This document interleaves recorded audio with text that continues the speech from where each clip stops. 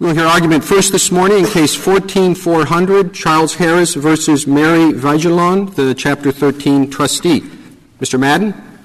Mr. Chief Justice, and may it please the Court. Bankruptcy cases can proceed under only one chapter of the Bankruptcy Code at a time. There were three main reasons why, when petitioner converted his case from Chapter 13 to Chapter 7, respondent was required to return post-petition wages she held as Chapter 13 trustee. First, the code not just wages, right? I mean, you constantly refer to it as post-petition wages. Anything that went into the pot that was still there. That's right. I mean, it would be, lease payments or anything else, right? Yes, Your Honor. Any post-petition property, including wages. Now, in the general category, Chapter 13 case, the post-petition property held by the Chapter 13 trustee are wages. But because Section 348F of the Code speaks to what remains property of the estate in the converted case, that section requires that those wages or any other property remain property of the estate only if the case was converted in bad faith.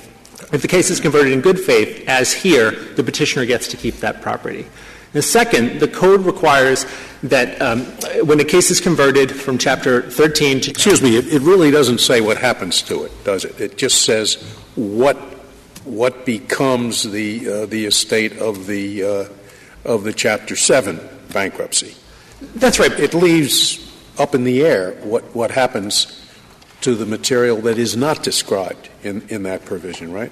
I think the statute doesn't explicitly say what happens to that material, but what it does say is — why would it go back to the debtor automatically?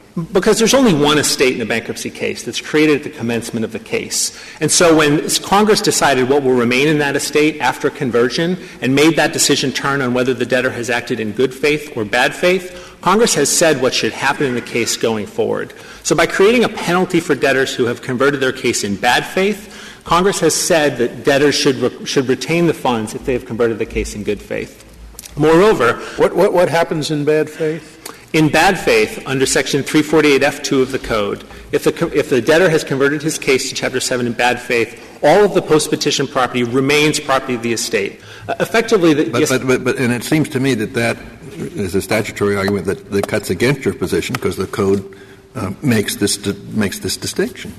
Well, no, respectfully, I disagree, Your Honor. I think the Code cuts in our favor because of this distinction. Congress has decided that it's only when a debtor converts his case in bad faith that this property should remain property of the estate available to creditors in the case. What does that mean? The Chapter 13 is over, the Chapter 7 is underway. Remains in a non-existent estate, I mean, there's no more Chapter 13. It goes to the creditors, right?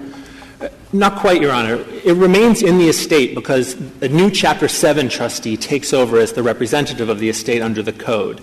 And so it becomes the Chapter 7 trustee's responsibility to administer that estate and make disbursements to creditors according to the Code. Now here — Incidentally, I must say, you are correct. I think this does cut in your favor, the idea that a bad faith conversion means that the estate is the current the current estate. Okay. I think that Code distinction does cut in front of your favor. Right, and I think that's what Congress intended when they enacted Section 340. What they say specifically is the property of the estate, and that's the property we're talking about, the property of the 13 estate, right? Because it's the property of the 13 estate that goes into 7 at the moment the petition is filed to convert. That's right. Okay. Now it says which property of the 13 estate. That remains in the possession or is under the control of the debtor. Is this money which is in the trustee in the possession of the debtor? No. Is it under the control of the debtor? Well, that depends on the answer to your question. I mean, if you treat it like an escrow, as they want to, it isn't. If you treat it like say, a normal trustee, I'll ask them this, it isn't. And therefore, it's outside the statute. And there are no other words in this statute that really cut one way or the other. You can make an excellent argument either way as to any other word. So there we are. I read these, and I said, I don't know. So if you're going to point to the words, unless I really read them several times in the statute, I couldn't say that you're favored or they're favored, because I don't know the answer to that word control, and I couldn't find anything that really helped. Well, Section 348F intends essentially two elements to determine whether property is going to remain in the estate.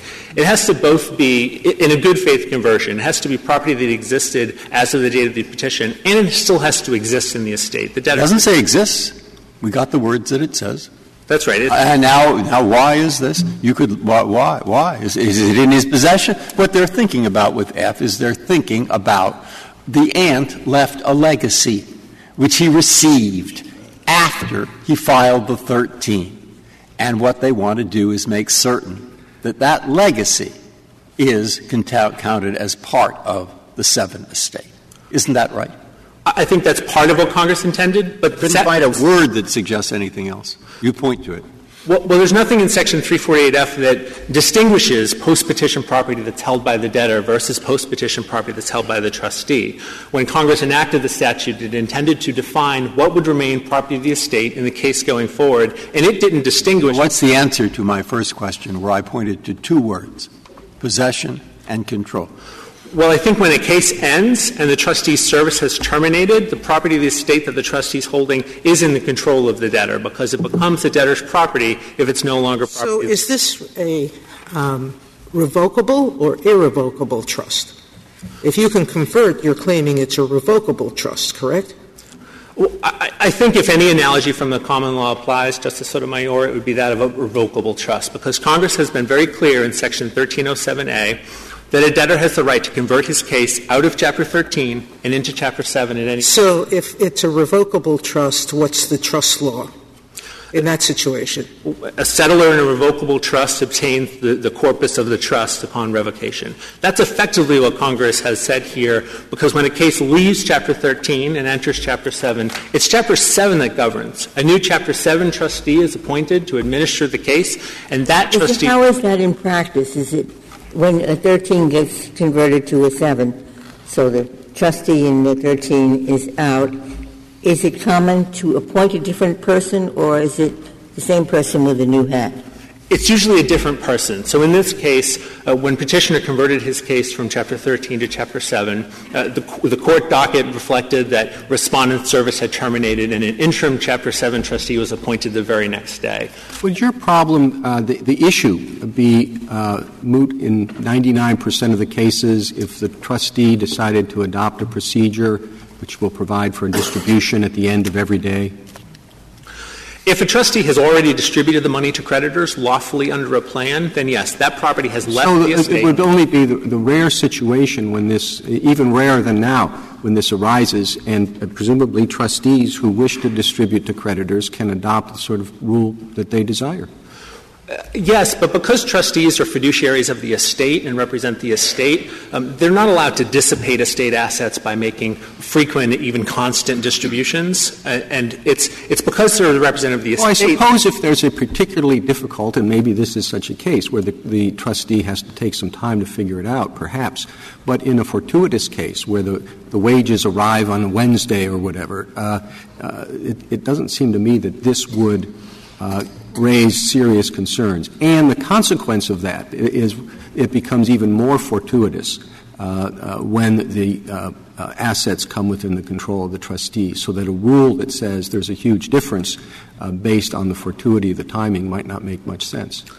Well, I think that's the rule, respectfully, that Congress adopted when they allowed debtors to make the conversion at any time. Congress didn't require a debtor to give notice, and Congress didn't make conversion effective only after disbursement. What about the parties? Can they handle the situation by providing in the Chapter 13 agreement that any funds remaining, if there should be a conversion, will be distributed among the creditors?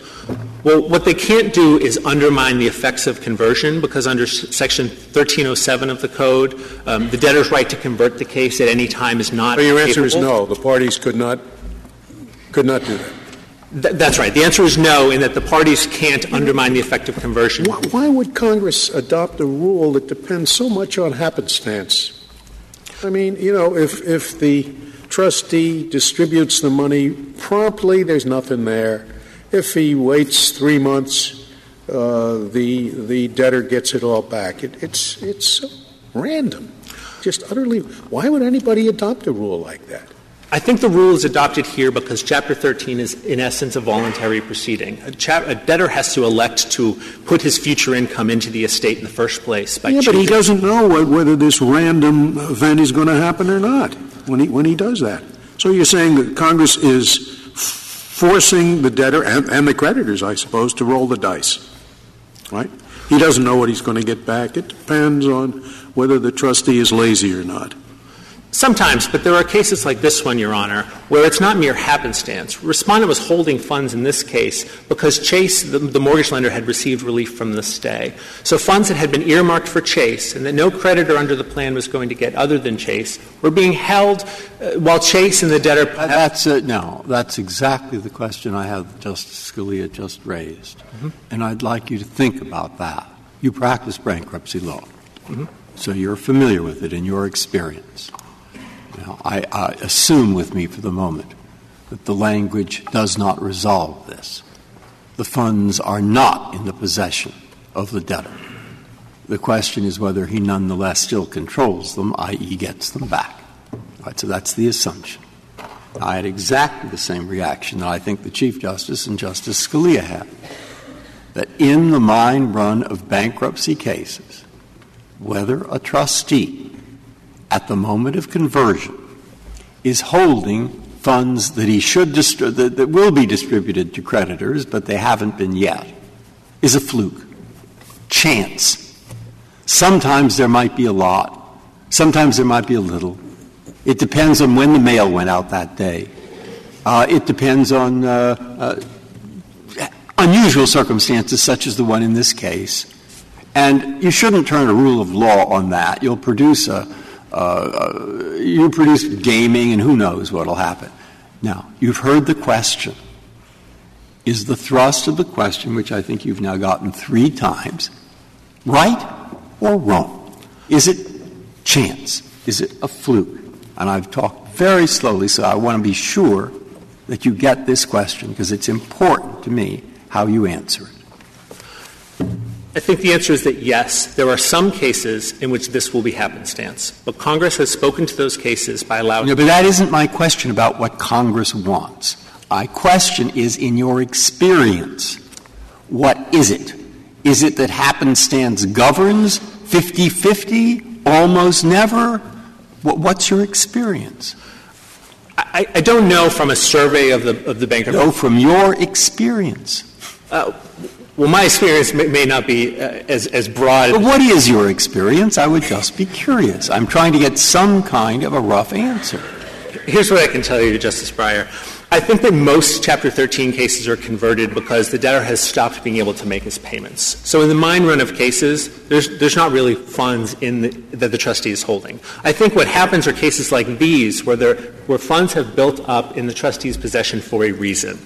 And that's because the creditor to whom they were earmarked can no longer obtain those funds under the plan. Now, Congress has spoken to this by allowing the debtor in this circumstance or any other to make the conversion at any time because Chapter 13 has been a voluntary procedure. I don't understand. The 3 months' wages have accumulated in the estate. In the ordinary course, if there's no change, they're going to go out to the creditors. And you just said that the creditors can't get them? I didn't quite get that. They can't get them only because, as the questions have indicated, that the trustee is doing something else for a week.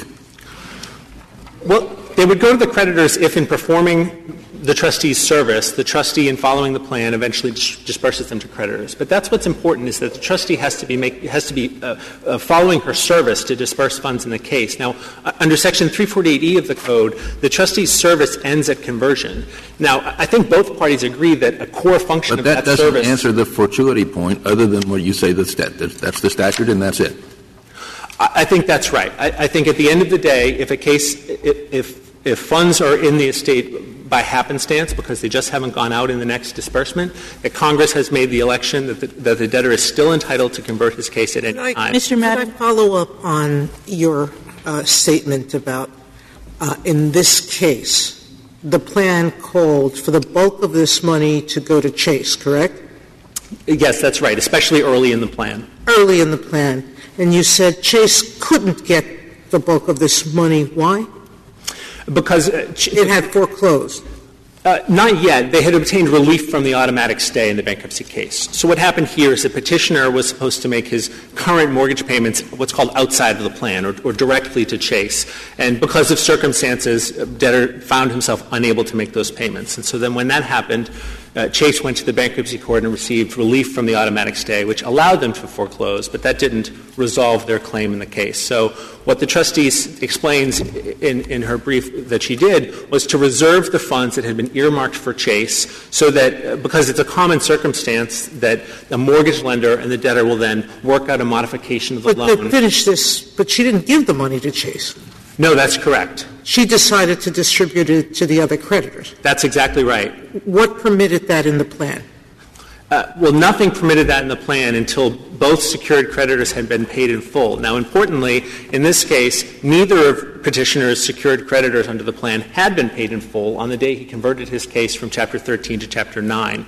It was only respondent ended up filing a document in the bankruptcy court called the trustee's recommendation concerning claims, in which the treatment of Chase's claims changed. But her service had terminated by that point under Section 348E of the Code.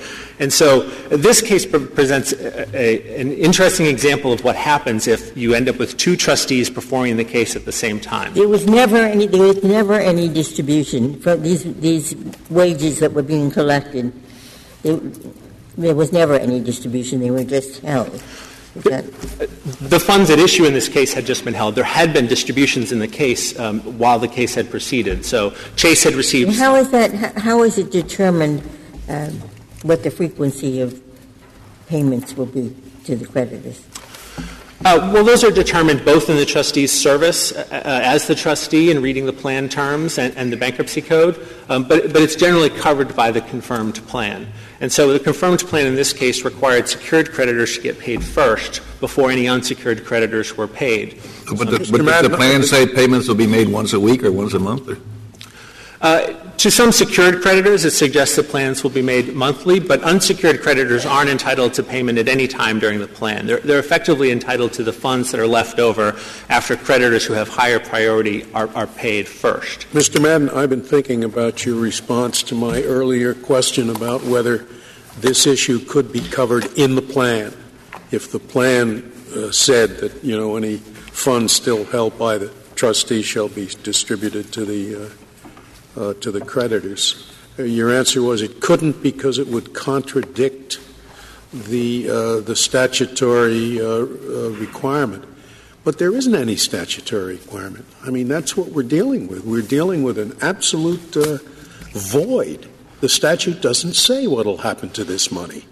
If the statute doesn't say so, what's wrong with having the parties adopt a provision in the plan that says that? And by the way, in my estimation, this helps your case because I am much more willing to buy onto a random rule of law that the parties can contract out of than a random rule of law that has to be applied in the future. And what you're urging upon us is a random rule of law. You're just saying, well, Congress wanted randomness. Well, maybe. The Third Circuit, in deciding this issue, did suggest in a footnote that Your Honor's position might be an out that parties could take. I think there would be two constraints on that issue in another case that isn't presented here. One is that a plan can only provide what the code allows the plan to provide. So what a Chapter 13 plan can provide is specified in Section 1322 of the code. And the code provides that a debtor could vest for property of the estate in any other entity. So a debtor could vest property in specific entities. But there's no provision in the code that allows a debtor to vest property generally in creditors. Then the second problem, as I mentioned earlier, is that under Section 1307A of the Code, a waiver of the right to convert a case at any time is unenforceable. So if there's a provision in a plan that undermines the natural statutory effect of conversion by keeping property of the estate larger in a case of good faith conversion, or asking the trustee to continue performing the service of the trustee after conversion, those provisions of a plan would be unenforceable. Mr. Madden, there's a policy argument that cuts against you, which the Fifth Circuit talked about. And, of course, it's only relevant if the statute doesn't say much of anything about this. But let's assume, for this purpose, that the statute doesn't say much of anything about this. And what the Fifth Circuit said was that Chapter 13 is essentially a quid pro quo, that the debtor gives up a certain amount of his wages, but in exchange, the debtor gets to keep his assets. And here, what the debtor is essentially asking for is to get back the wages, but he's gotten the benefit of having kept his assets. So he's kind of asking for the quid without the quo, or the quo without the quid, or whatever it is. So what's your response to that? I think there are a number of problems with viewing Chapter 13 through that lens. Chapter 13 is better for debtors and creditors alike. Everyone comes out ahead because no creditor can receive less under a Chapter 13 plan than they would be entitled to receive under a Chapter 7 liquidation. So Congress and generally the policy of the Bankruptcy Code is intended to encourage debtors into Chapter 13 because it's better for everyone. The idea that a debtor sort of rents the benefits of Chapter 13 from his creditors, who stands to gain from him doing so, doesn't make a whole lot of sense under the way the Bankruptcy Code is structured. What about I gather there can be payments directly to the creditors. Those, I assume, they get those without having to worry about this problem? That's correct. Under Chapter 13, either the debtor or the trustee can be the dispersing agent under the plan. But in either case, it's when the money is dispersed by the dispersing agent that the rights shift to the creditors. Oh, but in the case of the creditor who is paid directly, there's sort of no middleman, right? That's right, but the question is whether when they've been paid, the property leaves the estate and becomes property of the creditors. Now, no, but I guess I'm just trying to highlight another randomness and fortuity in that some creditors will get their money directly, others it will go through the estate, and if you get your money directly, you're not going to have to worry about this. That's true if the debtor keeps up his payments. The reason why I think most creditors like the trustee to be holding funds in the estate subject to future disbursements as appropriate is that increases the likelihood of success of them. How does that work as a practical matter? Is there direct deposit of a portion of wages with the creditor? It varies from case to case. In this case, respondent effectively had what's called a wage order. So petitioner's employer sent a portion of his income directly to the trustee every month. Now, what would happen? Let's suppose you're right. The trustee has given this money to the creditors, and she wasn't supposed to do that. The debtor was supposed to get them. What happens now? How do we undo what has already been done? Well, respondent may be able to get the money back from the creditors with whom she has relationships and rights. Ultimately, the liability is the trustee's for... No, it would be personal liability on the part of the trustee. That's right. And so the order in the bankruptcy case is in order for respondent to pay this sum of money to the petitioner. Now, that's because when trustees act outside their service, that's how the liability works in the Bankruptcy Code. And I think both parties agree that it's a core function of the trustee's service in a bankruptcy case to make disbursements to creditors. Under Section 340E of the Code, that service has to end at conversion. I assume the trustees have insurance, right? That's right. They have so we don't have to feel sorry for this lady. Yes, they have what's called errors and omissions insurance that covers this sort of thing. Well, I assume there'd also be a right to recoup from the creditor. The creditor has received something improperly paid. There may be. There's standard recoupment principles. I think that may well be true, Your Honor. I think returning to the point about the ending of the trustee's service, the practical significance of that is that Congress didn't want two trustees functioning in a case at the same time. Once the case had been converted, all of the claims against the estate in the Chapter 13 case automatically became claims against the estate in the Chapter 7 case. And so what happened here is you had a Chapter 13 trustee still acting on and paying claims as though Chapter 13 was still going, all the while a Chapter 7 trustee had taken over the reins of being the representative of the estate and dealing with claims. The money that's in the hands of the trustee at the moment that the Chapter 7 petition is filed will probably be wages that under the 13 plan were to be distributed to creditors. And the trustee has to make out a check to somebody. So the only question is the name of the trustee X, which is the creditor to which it has gone, or is the name Y, which is the debtor or the equivalent? So I don't see how we get very far saying that the trustee's services have ended at that point. No one thinks the trustee would keep the money. And again, 6 of one, half a dozen of the other.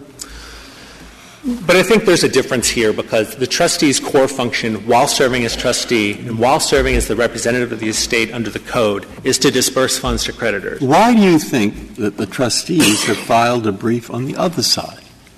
I'm not I read the brief. It makes a series of legal arguments. But they must — what do they care? They obviously care, and I'll ask perhaps them the question, but what's your view of that? Why do they care? Since it's just a matter of writing what name you write in. I think that may be a better question for my colleague. No, what's your view of it? I don't want to ask them without getting your view. I think the trustee is attempting to send funds to whoever the trustee is supposed to send funds to. It's easy to see why they care in this case, isn't it? Well, in this case, some of the funds — the trustee doesn't want to be liable for the money that she has turned over. Right. The trustee — That's an easy answer. I mean, it's the whole group. Right. I agree with that. And some of the funds that were dispersed here were funds that were paid to the trustee as her percentage fee in the case as well. If there are no other questions, I'd like to reserve the balance of my time for rebuttal. Thank you, counsel.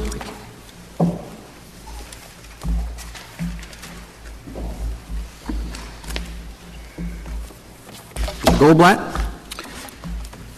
Mr. Chief Justice, and may it please the Court, the funds at issue here were held by the trustee under the terms of a confirmed plan that obligated her to distribute those funds to creditors. Petitioner did not — You did not. The court below said, rejected your argument that when the money was paid to the trustee or the trustee got it, that it vested in the creditors. It yes, rejected that part of your argument, correct? That's right, Justice Sotomayor. And so if you don't have a vested right to the money, then what gives you the right? It's the plan, right? Yeah, it's the plan and the backdrop against which the plan is written. The problem is that upon conversion, it nullifies the plan. Justice Sotomayor. So what's the remaining power that you have to distribute the funds to creditors? So, Justice Sotomayor, that is a problem that arises not just in bankruptcy, but under the common law all the time. A trust can terminate, and a trustee can be holding funds and is left with the question of, do these go back to the grantor? Do I pay them backwards or do I pay them forwards? And long before there was a bankruptcy code, there was an established common law principle that says, first the trust pays the obligations of the trust, and the obligations of the trust include matured claims of beneficiaries. That's the rule that comes out of Section 235A of the Second Restatement and Section 89 of the Third Restatement. And the Bankruptcy Code was written against that common law backdrop. And where the code — there are indications in the code. We think those indications support the notion that is consistent with the common law that they be paid forward. But to the extent the Court were to conclude that nothing in the Bankruptcy Code helps answer the question, there is surely no reason to think that Congress intended to abrogate that established common law backdrop. Well, it certainly did, because it has said upon conversion you have to give everything to the Chapter 7 trustee. So if I can — section that's in the control or possession of the debtor. But if it hasn't vested in the creditors, then what remains to — So if I can explain. Section 348F, which is the provision I believe you're referring to, says the following. It says that upon the conversion of the case, the Chapter 7 estate is made up of the assets that the debtor had on the petition date that they still have on the conversion date. So there's the question Congress was dealing with is exactly the question that Justice Breyer was referring to, which is, let's say during the course of the 13, there's some sort of windfall that comes into the estate. Does that become part of the Chapter 7 estate? And the answer to that is no. But that determination says nothing about funds that the debtor already paid out to the trustee at a time when the debtor was required to pay those funds to the trustee in order to obtain the benefits of being in Chapter 13 at that time. It at least raises the question why you should treat differently let's say, the inheritance from the new wages. In other words, say the new wages come in, they're garnished, it goes straight to the trustee, but that's also a fortuity. Why should you treat the wages differently from the inheritance? So Justice Kagan, the answer is because the debtor made a decision to pay these funds over to the trustee. Here the decision was done through a garnishment order, but that itself is, of course, itself a fortuity. What we're talking about are funds that a debtor made a voluntary decision to pay over to a trustee in order to remain in Chapter 13. If the debtor — Well, until he decided to switch the petition to a Chapter 7. That's right. And he could have done that at any time. So the debtor here had the ability, as soon as Chase received relief from the stay, to convert at that time. The debtor didn't make that decision. The debtor instead decided for the remaining 12 months to remain in Chapter 13 and to obtain the benefits of being in Chapter 13, precisely the quid pro quo that Your Honor was describing and that the Court described in Rand. How does it work in a revocable trust? A revocable trust. So let's imagine that under the terms of the trust, on February 1, Joe Smith gets $100. All right? On March 1, the settlor revokes the trust. There's money in the trust that would pay his monthly payment on February 1, on March 1, on April 1.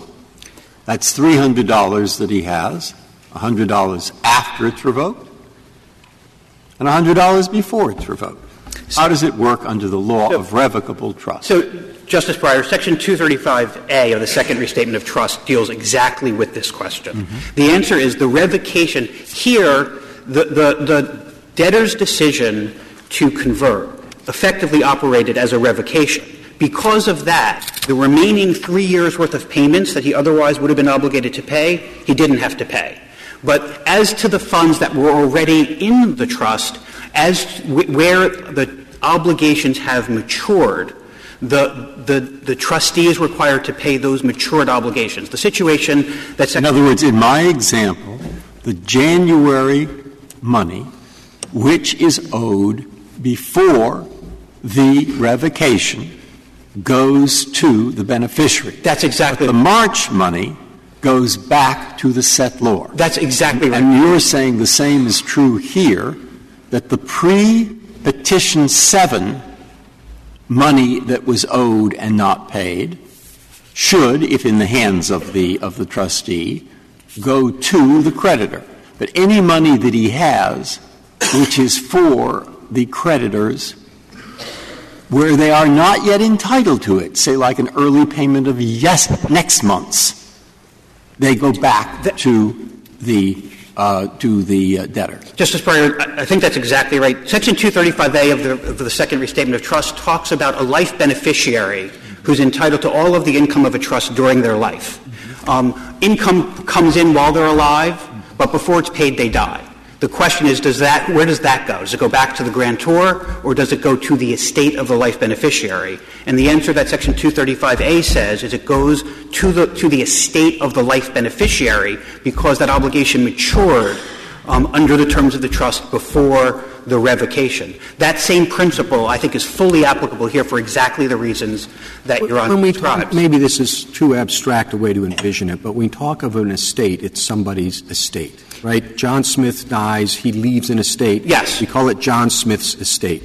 Here, we call this Mr. Harris's estate, at least more naturally than we would call it, Consumer Electronics, Chase Manhattan's, whatever's estate.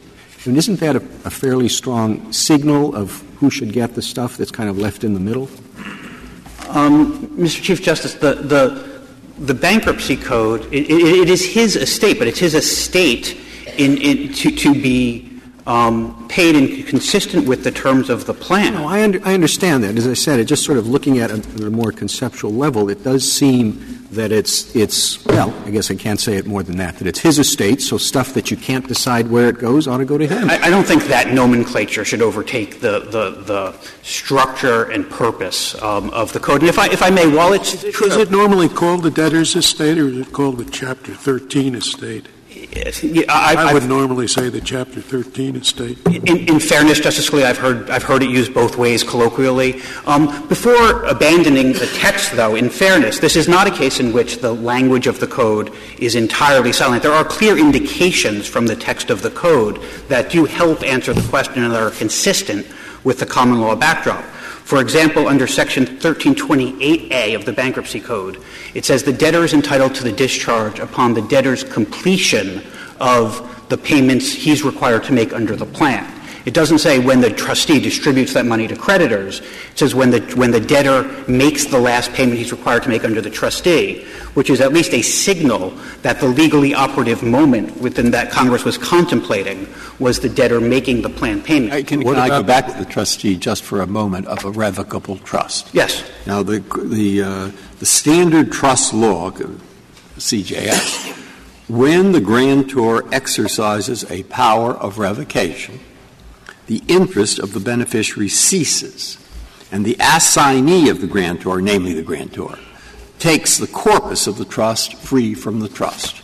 But what you are saying is, if I look further into that, I will discover that if the grantor revoked the trust on February 1, and if under the trust documents $100 was due to a beneficiary on January 1 and on March 1, standard trust law is the beneficiary gets the $100 from January and does not get the $100 from March. That's exactly right. All right, and the thing that I will look up in the trust law to show that, you gave me the cite and I didn't. It's Section 89 of the Third Restatement. And you're saying that's precisely how we should treat this. That is correct. That there is nothing in the Bankruptcy Code that is inconsistent with that. That's how you want to treat it. We think that's correct. Yes. In addition to the provision regarding the. Has anyone else, any other circuit bankruptcy court, treated your function as that of a typical trustee? I mean, so you're not a typical trustee. You're That's of correct. An escrow account. You're a trustee for the estate or for the debtor. So it's a creature created by the Bankruptcy Code that is in some ways a hybrid of escrow law and trust law. We think that's the best way to think about it. As between the two, they both point in the same direction, so I don't think a great deal turns on whether the lens of the common law here is that of escrow or that of trust. There are cases, a number of them, that have talked about the role of the trustee by reference to the common law of trust. Congress did, after all, use the term trustee, which is some indication that it was drawing on the common law backdrop of trust in thinking about this question. Mr. Goldblatt, what do you do about the argument that what you're asking to be done cannot be done because immediately upon the conversion, the Chapter 13 trustee no longer has any powers? So, Justice Scalia, that argument from Section 348E of the Bankruptcy Code simply proves too much. As was suggested earlier, the trustee clearly has to distribute the money to someone. They have to write a check either to the debtor or to creditors. The question is to who is legally entitled to the funds, and that is the answer that drives the resolution of this case. The notion that no one is suggesting the trustee keeps the money herself.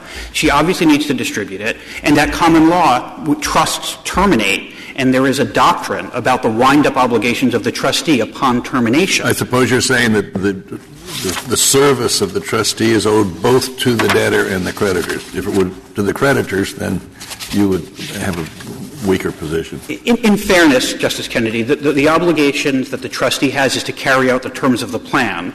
That includes obligations that run for the benefit of creditors and some that run. What about the provision that if the conversion is made in bad faith, then the estate consists of the property as of the date of the conversion? Right. So, Justice Kennedy, that So the statute appears to make a specific requirement for that, but not for the case we have. So, Justice Kennedy, that provision of 348F deals with the situation that Justice Breyer was referring to, which is what if the debtor, during the life of the Chapter 13 case, received an inheritance? So money that the debtor still had hadn't yet voluntarily paid over to the trustee, received an inheritance, but she converted in an act of gamesmanship. Well, but I would suppose it would apply to your case, too. Well, property of the estate as of the date. So the language of 348F does the following. It says that the property of the Chapter 7 estate is the property that the question that Congress had when it dealt with 348F is the debtor files a Chapter 13 case on day 1, lives in Chapter 13 for some period of time, and then converts. So the question is, okay, what universe of property is in the Chapter 7 estate? Is it all the property the debtor had at the beginning of the case, or is it the property the debtor had on the day of conversion? That was a fair question, and there was disagreement in the courts on that question until 1994. Congress answered that question by saying the property of the 13 estate is the property that the debtor had on the petition date, the original petition date, that they still have as of the date of conversion. And the reason that makes sense is for the reason Justice Breyer identified, because otherwise someone who came into some sort of windfall during that period of time would essentially have to turn that all over to creditors instead of keeping it. Or actually even more directly, and the Third Circuit talks about this in the In re Michael decision, if the debtor's home reacquired equity during the course of the bankruptcy, or if the debtor just worked hard and saved money, the notion is by defining the estate that way, it allowed the debtor to keep what the debtor had obtained during the life of the Chapter 13, even when it converts. But that doesn't say a word about what happens to funds that the debtor paid during the bankruptcy in order to obtain the benefits of being in Chapter 13. There is a clear quid pro quo here. The cost of being in Chapter 13, as this Court explained in Ransom versus in Ransom and in the Lanning case, is that the cost under Section 325A2 is the debtor is required to pay all of his projected disposable income for the benefit of his unsecured creditors. That is the cost. The benefit the debtor obtains on the other side is he gets to keep his assets. But there's also a policy argument, Mr. Goldblatt, that works against you, which is that one of the things we know is that Congress didn't want to disincentivize debtors from using Chapter 13. And essentially, if you win, under your argument, the debtor is worse off for having tried Chapter 13 than if he had gone into Chapter 7 initially, because he's now being put to paying down debt that would have been discharged under Chapter 7. And why should we give him that kind of double whammy, given Congress's view that we should want people to try Chapter 13 first? So, Justice Kagan, a few different answers, if I may. First, under Section 707B2A, a debtor with above median income is presumptively abusive if they file for Chapter 7 in the first instance. And here, the record, which includes the description at Joint Appendix page 37, shows that this debtor's income was $49,000 a year. So I understand the question is about this case. That's a very case-specific answer. No, I understand that. So, but the point being that not every debtor is eligible to file for 7 to begin with. There are some who must file for Chapter 13, including, we believe, this debtor.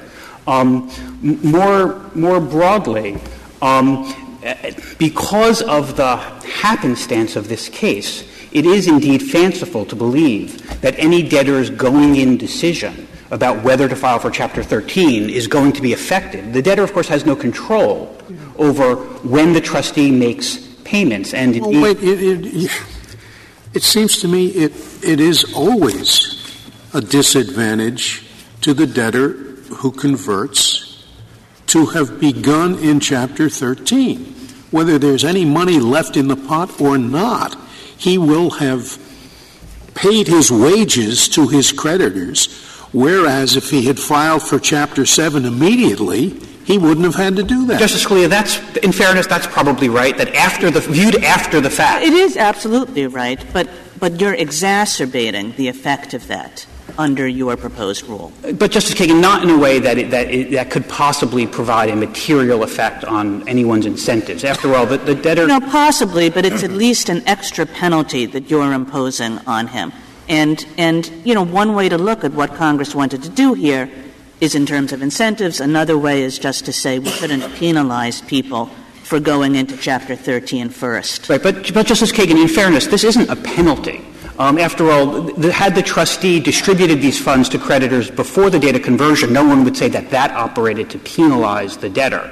So viewing it as a penalty, I think, begins with the conclusion that there's a baseline entitlement to these funds to begin with. And that assumption is incorrect and inconsistent with the structure of the code. Well, but I thought that Congress's baseline is to the extent possible to make to encourage Chapter 13 and not to impose extra costs on the people who go there. Right, but with respect, it's not an extra cost. It is clear that the cost of being in Chapter 13 by function of the statute is the debtor is obligated to pay all of his projected disposable income to the plan for the benefit of his unsecured creditors as the price of being in Chapter 13. Here, the debtor obtained those benefits. He was able to keep his property throughout the time he was in Chapter 13. To address Justice Sotomayor's question, he also was able to seek to negotiate with Chase the effort to modify his mortgage. So what happened in this case is he reached the conclusion that he couldn't keep his house under the monthly payments on the mortgage as it existed, but as commonly occurs, particularly since the financial crisis, he then undertook to negotiate with Chase for a modification of the mortgage. Could he reduce the plan payments? If he could have gotten to a mortgage modification, that would have been implemented by a modified plan. Here, they tried for a year. They were ultimately unsuccessful. But the opportunity to try is the benefit of Chapter 13, and it can't be the case that because he was ultimately unsuccessful, you can say that he didn't obtain the benefit during the period in which he was trying to do that. That was a voluntary decision on his part. He, as the petitioner explains, could have converted any time. So if he didn't want to continue to devote his projected disposable income under the terms of the plan while he was doing so, he had every right to convert as soon as Chase received stay relief. Could I ask you the same question I asked your friend on the other side? Assuming we find against you and for the petitioner on the issue of who gets this money, would the parties be able to alter that disposition in the plan? So, Justice Scalia, that's a really good question, and one with which we have struggled. We believe that the indications of congressional intent that Congress did not mean to permit this.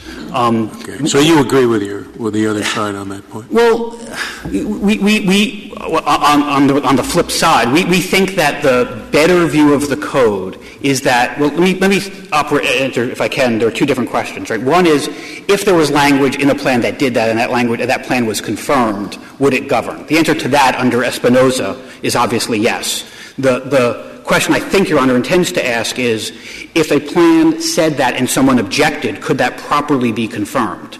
And our view is that, while that's a close question and thankfully not the one presented here, that the better view is that a plan that said the money goes back to the debtor is sufficiently inconsistent with the structure of the code that such a plan couldn't be confirmed. But that is a much closer question than the one you have here, where there is no language, and so the language of the plan should be read against the common law backdrop, which answers this question decisively in our favor. Typically, how often are distributions made? Every 3 months? So in the ordinary case, my understanding and experience is that trustees will make monthly distributions. Here, so long as sufficient funds have accumulated to make that worthwhile. Here, what the trustee did here makes good sense. So when Chase got stay relief, the trustee was holding money. Once it got relief, and again, this in response to Justice Sotomayor's earlier question, the plan says what happens there. It's on the joint appendix on pages 34 and 35, and it sets out a priority of payment under the plan. And Chase, when it got stay relief, that satisfied in full its secured claim. Just when any time a secured creditor gets back its collateral, that satisfies the secured claim of the secured creditor. So then just going through, to use the bankruptcy vernacular, the waterfall created by the plan, the funds flowed according to thereto to the unsecured creditors after the payment of administrative claims. That's a very common feature of plans, and typically trustees, when there are material funds to be distributed, will distribute on a monthly basis. Here, the trustee didn't distribute those funds because the debtor presumably wanted the opportunity to take this time to try to save their house. So the trustee was facilitating the debtor's efforts to save their house by holding those funds to see if a modification could be reached. And when it wasn't reached, the trustee said, okay, now under the plan, this money goes to unsecured creditors. It sounds like she's acting in the interests of the debtor then. She was seeking to serve the objectives of the code and the plan. The reason people file for Chapter 13 primarily is to save their house. And so that was why the debtor filed, and the trustee was trying to do, consistent with the plan, what the purpose of the case was. When those efforts failed, the trustee can't obviously cause that to succeed. When it failed, the trustee then did what the plan obligated her to do. At that moment, at that very moment, think of the instant when he filed the conversion. As of that particular moment, had the efforts failed? Yes. By converting in Chapter 7, the debtor is required to turn over all of their non-exempt assets to what I'm wondering is that as of that instant, is it the case that under the 13 plan, as of that instant, the funds were there was already on the trustee at that instant a fixed obligation to write a check to the creditors, then and there? Certainly by no later than the moment of conversion, there was a fixed obligation. All right, so that's right. But if there had been money in that pile, which she was simply keeping for the fulfillment of an obligation that came up later, that would have under the plan, that she would have had to return, you concede. So the question of prepayments is more complicated, and I think it wouldn't exactly have been prepayments. There would have been money there because of the situation you described. And if there was not an obligation as of the Section 7 filing instance to pay the money then and there to the unsecured creditors, then I think under your view of the case, that money would and should have gone to the debtor for the same reason as you've just said it would occur in a revocable trust. So, Justice Breyer, just in fairness, I think there's a difference between when the creditor's right to payment attaches and when the debtor's obligation to make the payment is. And what would happen if a debtor pre-funds the plan strikes me, just without having thought about it as hard as perhaps I should have before today, as a different and perhaps more complicated case? No, not at all. You've provided an easy principle. The principle is, as in a revocable trust, the money that is in the trust that is already under an obligation then and there at the matter of revocation to go to the beneficiary goes. But where that obligation under the trust document has not yet arisen, it goes back to the settlor. That's what you've told me. I agree with that principle 100%. And it would apply the same here? If that's how that principle plays out, then I agree. I guess I still have problems, which is if you're talking about the Fifth Circuit saying you don't have a vested right, where does until you're paid by the trustee, and the trustee hasn't paid you, so where's the pre-existing obligation? So, Justice Sotomayor, the language right of the creditor. So, Justice Sotomayor, insured right of the creditor. So, yeah, exactly. So the language of vested rights is fraught. And if what is meant by a vested right, you made the argument. Well, in fact, right. And if what is meant by vested right is there's a matured obligation of the trust, if that's what is meant by vested right, then the court below was wrong in that regard. If it meant by vested right something beyond that, maybe it was right. I think the legal standard is there a matured obligation of the trust? and that clearly did exist. Whether that does or doesn't give rise to a vested right under some different definition of vesting is unclear to me. But what is clear is that the trust had a matured obligation to pay the funds over to the beneficiaries of That's the trust. what I've always thought of as a vested right. Well, then the Fifth Circuit, in saying there wasn't a vested right, was incorrect.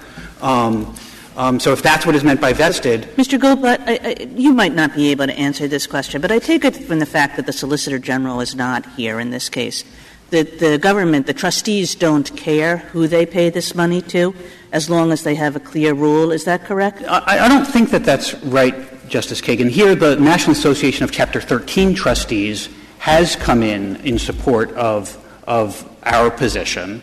The Executive Office of the United States trustee plays a very different role in bankruptcy cases. And so their absence, I think, is evidence that the role of that office is different. And do you think that it matters to the trustees, to any of them, whether we view this as a rule or only as a default rule that can be changed by the plan? Is there any reason why they would care about that question? In fairness, I don't know the answer to that. It seems clear to me that in the absent, that as a default rule, this is the right answer. I think the prudent thing to do would be to wait for a case in which someone sought to change the default to address the next question of, can you change the default? My I believe that the better view is probably that you cannot, because there are indications in the code that suggest that Congress intended the application of what we're calling the default rule. But whether that's right or wrong, it seems to me, should properly await a case in which it's actually presented. In sum, the question here is the debtor is entitled to convert his case to Chapter 7 at any time. Everyone agrees that when he does, that terminates his obligations to make payments into the trust. The question is whether the decision to terminate essentially is retroactive, that by making the decision to convert, he not only excuses himself of future obligations, but is able to undo payments he previously made when he enjoyed the benefits. And for those reasons, the judgment should be affirmed. Thank you, counsel. Mr. Madden, you have 4 minutes remaining. Thank you. Two main points in rebuttal, Your Honor.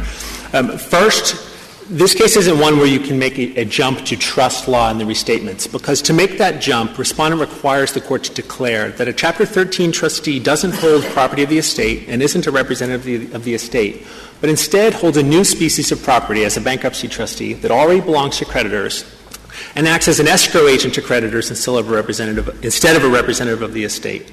In our reply brief, pages 6 to 7, we point to a number of indications in the Code where that would be inconsistent with the way the Bankruptcy Code is structured. To take just one example, the Code gives a trustee the right to deposit money of the estate in an interest-bearing account. But under Respondent's view, after confirmation of a plan, a Chapter 13 trustee holds property of the creditors and lacks statutory authorization to make that deposit. It would do violence, I think, to the basic structure of Chapter 13, which would have a number of implications in other cases, to declare that a Chapter 13 trustee is no longer a representative of an estate and a fiduciary of an estate, but instead is an agent of the creditors. Second, the service of the trustee point, which involves Section 348E of the Code. Congress didn't intend to tell a trustee that they can do nothing at all and they lack any other powers in a case on how to dispose of money. For example, in Bankruptcy Rule 1019, paragraph 4, a Chapter 13 trustee, upon conversion to Chapter 7, is required to turn over property of the estate to the new Chapter 7 trustee. It's no more a service that the trustee performs as the trustee in the case to turn over property that is no longer property of the estate to the debtor.